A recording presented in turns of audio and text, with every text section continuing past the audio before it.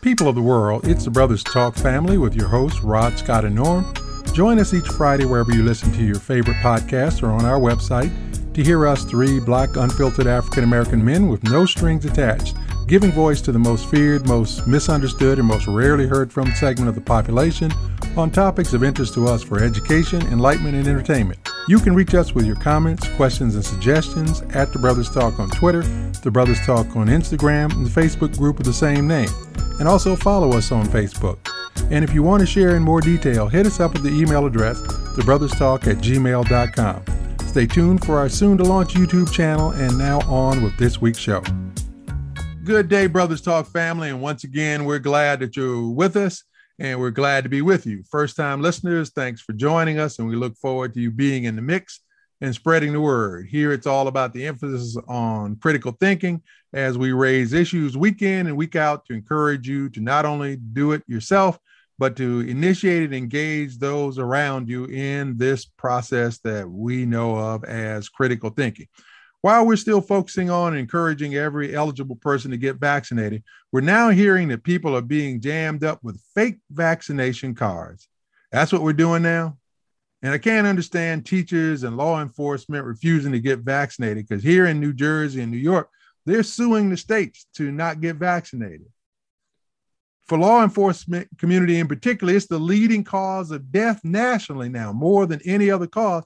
It's just crazy. And then you have teachers who would not want to teach unvaccinated kids, but refusing to get vaccinated. And the lack of logic is just mind-boggling once again when you hear these people out there. It makes you wonder, and probably, like I say to myself, if that's the kind of thinking that's going on amongst these teachers, they don't need to be in the classroom in the first place.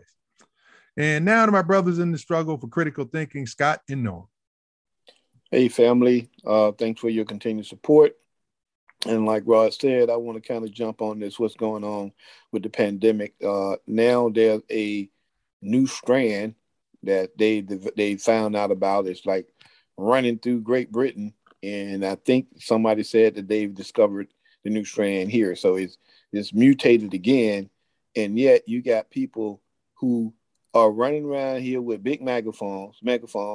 They have been vaccinated, but they're encouraging other folks by saying, they're not telling them not to get vaccinated, but they're telling them it's their right if they don't want to get vaccinated, which in essence is telling them, don't get vaccinated. I just don't understand the people who are following that logic. I don't understand. I wish somebody could just break that down to me, because you have black, you have white, Asian, Hispanics who are not getting vaccinated, and their excuse is they're listening to what somebody said on social media. So you're going to listen to people on social media, but you're not going to listen to the medical professional. Norm? Thanks, Scott. Unfortunately, people are following professional athletes now, like Kyrie Irving. He refused to get the vaccine. He's giving up millions of dollars. He's hurting his teammates and his franchise. But most importantly, he's leading the blind. He doesn't realize that his ignorance is going to cause a lot of death and illness in our community and several others, and all the others, as a matter of fact. But that's where we are, the blind leading the blind. Rod?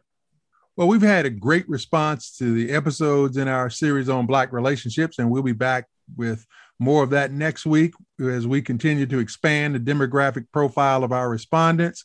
And we'll be including millennials, married couples, seniors, the widowed, and more. But this week, we're yielding to popular demand as we've gotten letters and texts and email messages from the family who's been asking for our take on the Chapelle affair, as we'll call it.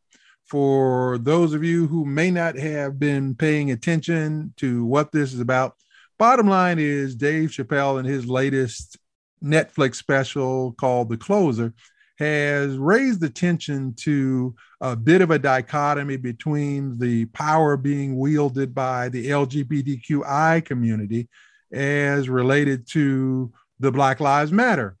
Most notably was that John Gruden was fired as the Raiders head coach after it was discovered that he had made several homophobic slurs, but he had been allowed to continue coaching after making racist remarks about DeMaurice Smith. And so while we think there's been enough said about that in that context, we are more focused on there's another divide that seems to be taking place, and that is within the LGBTQI community between the Black people who are there, who are summarily being discriminated against and facing racism that they are failing to acknowledge. And they're aligning themselves with the rest of the LGBTQI community as to be pitting themselves against the rest of their Black brothers and sisters. And so it just seems to us that they have made a critical error in somehow believing that there isn't as much racism, if not more, because when you hear about those transsexuals and transgender people who are being murdered and brutalized, the vast majority of them are Black. And we also note that when you do see the Black Lives Matter protests that happen for the latest in the ongoing series of unarmed Black people and others who are being killed by the police, that the LGBTQI community isn't at the forefront of that. And yet, every time there is an issue that comes up where Black Lives Matter finds a way to derive some benefit, then it seems as though there is this need to pit the LGBTQI community against the Black Lives Matter community. In other words, against Black people. And this just seems to be another way to divide and conquer. When it comes to that LGBTQ community, I've been a little torn. Me and Rod talked about this a little bit because I have family members and friends who have, and family members who have kids who are part of that community. My issue with this community is just like what Rod was saying. You can say something negative about any other group, and Lord knows that people have just been beating Black people down for years, verbally, physically. Black people have been just brutalized by the larger population. But that particular community, the LGBTQ community, I haven't seen them come out when Black folks are being attacked, when police are brutalizing Black people, when they're killing Black people. Where are they when these Karens are attacking Black people for just being Black or barbecuing in the park? I don't see the LGBTQ community out there standing up for Black folks. They forget, especially they forget that they're Black first. And you're always going to be Black first. They seem to act as if when I say that I'm a member of the LGBTQ community, then that just kind of transcends me being Black, and I'm not going to be treated like other Black folks. And that's just simply not true. Because Black people come as a whole to everybody else's rescue. Where are these people when Black folks need help? No.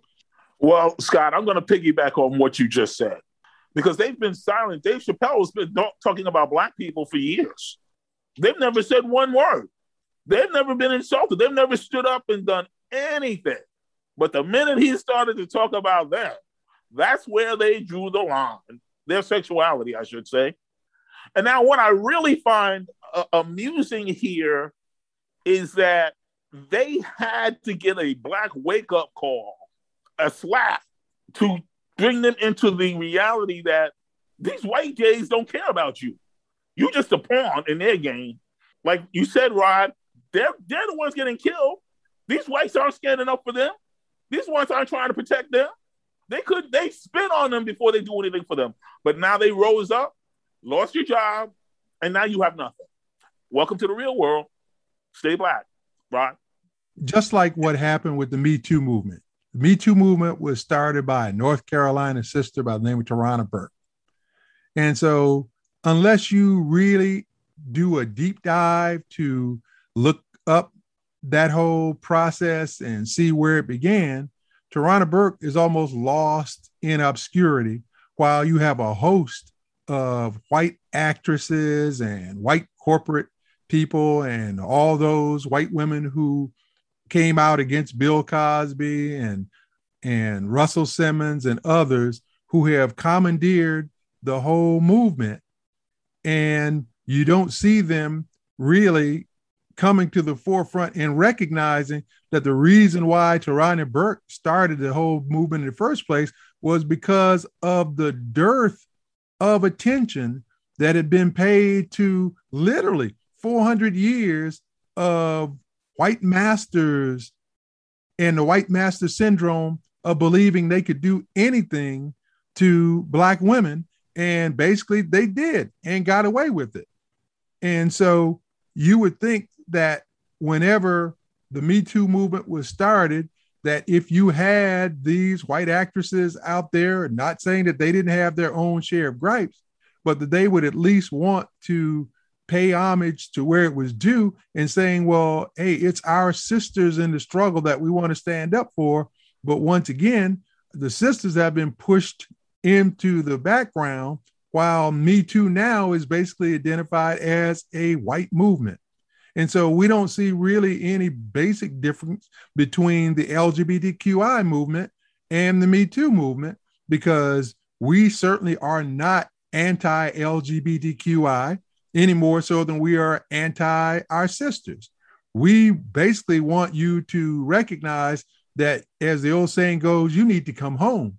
You need to recognize that you need to be in the struggle with us, because those folks that you're casting your lot with are not supporting you. They do not have your back, and they will allow you to continue to be murdered and killed, because that doesn't draw the kind of attention as them being able to try to cancel Dave Chapelle for a comedy routine. And just think about that for a moment. There is less attention being paid to the LGBTQI members who've been murdered and brutalized than there is to Dave Chappelle's comedy special. Rod, you brought up an excellent point. I hadn't thought about that, because there's been an attack on the LGBTQ community for years. And like you said, they have not protested the kind of way that they're protesting Netflix over the comments that Dave Chappelle made. And the fact that they're not doing that, to me, says that, wait a minute, you're only doing something that you're protesting when you think that it can give you high visibility within the social media, so you can push your agenda farther, whatever that may be. Dave Chappelle is a high-profile person, so he's a real good target for us to go after. That just appears to me to what's happening, because, like you said, Rod, they're not protesting. You don't see all these protests of the way that the LGBTQ community have been attacked over the years. You don't see them protesting when something happened, like I said before, to Black people. But if it's a high-profile person, then here we go, because there's an agenda out there for them. No? Oh, I definitely believe there's an agenda. I definitely believe it's being pushed in our community. And when you see Lil Nas X with a holiday in Atlanta, and you see the greatest rap duo or rap group from Atlanta, Outkast, not getting as much as an hour of an honor in that city, you know there's an agenda being pushed forward constantly. And this is just another part of it. Fortunately, we have another pushback from our side to call it out. And as I said before, they're getting a little bit of a wake-up call, right? So it's continuing to be an issue of the white power structure that finds a way to create dissension and division amongst us, when we should be really rallying and understanding that we have a common enemy. And it just has to be said that way, because that's the way they have posed it. It has been that way from the beginning, when they tried to wrap themselves up in Christianity and other ideas of eminent domain, when they began conquering other countries or going west and claiming the idea of expansion, when it was really about genocide and more colonization. And so they've always found ways to effectively procure our causes and use them against us. So it really doesn't have much difference than what we see in the whole debate around critical race thinking, which is that the white narrative takes precedence. And so we just have to try to reiterate for our LGBTQI brothers and sisters that you need to wake up and recognize that your fight isn't with us, your other Black brothers and sisters, but it is with that same power structure. And when you start to do that, you will start to find that not only will we continue to accept you into the fold, but you'll find that your real struggle for equality is the exact same as ours. In our positive Black experience of the week, we want to recognize Colin Kaepernick. And Colin Kaepernick accepted the Executive Leadership Council's Global Game Changer Award at the organization's annual recognition gala and 35th anniversary celebration. And the reason why Colin Kaepernick came to mind to give some Black love to this week is because of a recent post by Dez Bryant, who is the former NFL receiver who ignorantly came out and said that Colin Kaepernick had not put enough skin in the game to stand up for Black athletes. I mean, I don't know what Dez Bryant has been doing for the last 5 years, but Colin Kaepernick has not only put his career on the line and put his livelihood and put his money where his mouth is, but he's still out there walking the walk and talking the talk. He's funding efforts in Africa. He's funding efforts around the country to shine a spotlight on police brutality and these killings of unarmed Black people. But it's good to see that even though the NFL in its hypocritical stance in not finding a way to reinstate him, even though we can watch week in and week out and see much less than mediocre white quarterbacks on the field, while a guy who led his team to the Super Bowl and to the NFL championship game the following year is not allowed to practice his craft, while the NFL claims each week to be in support of Black Lives Matter. And we know that would have never been the case without Kaepernick's protest, but the guy who started it is still being penalized. So kudos to Cap for still keeping the work going.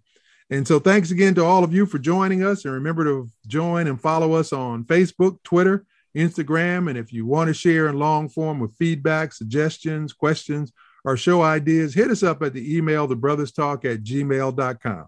So that's a wrap for another episode. And as always, we appreciate your time and your interest, and know that we'll never take it or you for granted. Till next time, let's do better today, because that's all we really have.